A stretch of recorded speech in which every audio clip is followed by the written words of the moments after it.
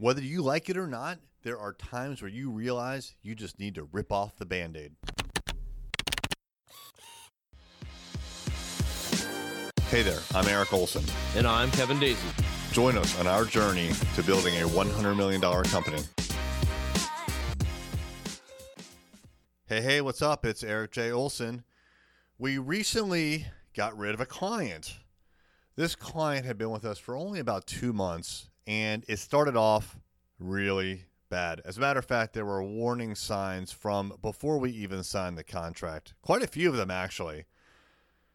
He was asking for several changes to things like our contracts, our pricing, and we would make a concession, and then he'd ask for something else, and for whatever reason, we made another concession, and then he'd ask for something else, we'd make another concession, and there were quite a few of concessions that were made before he ever signed on the dotted line. When I first met him, it was after we had signed the contract, and from the minute that I met him, he was complaining about the work that we were doing for him. It wasn't so much the actual creative work or the results, just that he wanted more from us. He thought that we had misled him in the actual sales process, and trying to appease him, I went ahead and gave in and offered another concession, and we provided even more work than we had contractually obligated to do.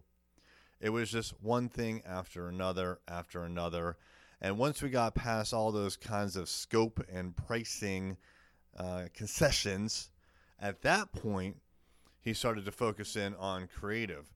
And he's the kind of guy who was really hands-off and let his staff handle it. But when he didn't like the result or didn't like the creative, then he got involved and a lot of times just didn't quite understand all the things that had progressed to that point. Now, the point of this episode is not to just complain about clients, but it's to highlight a couple of things. One is we made a ton of concessions that we should not have made. We know better than to make concessions. And as part of our sales process, we only allow a maximum of one concession, and we have a very finite list of the things that we'll budge on. And we broke our own rule. So going into this right off the bat, it was our fault. But after about 2 months, it had got to the point where we just did not like working on this project. And frankly, I don't think the client liked working with us.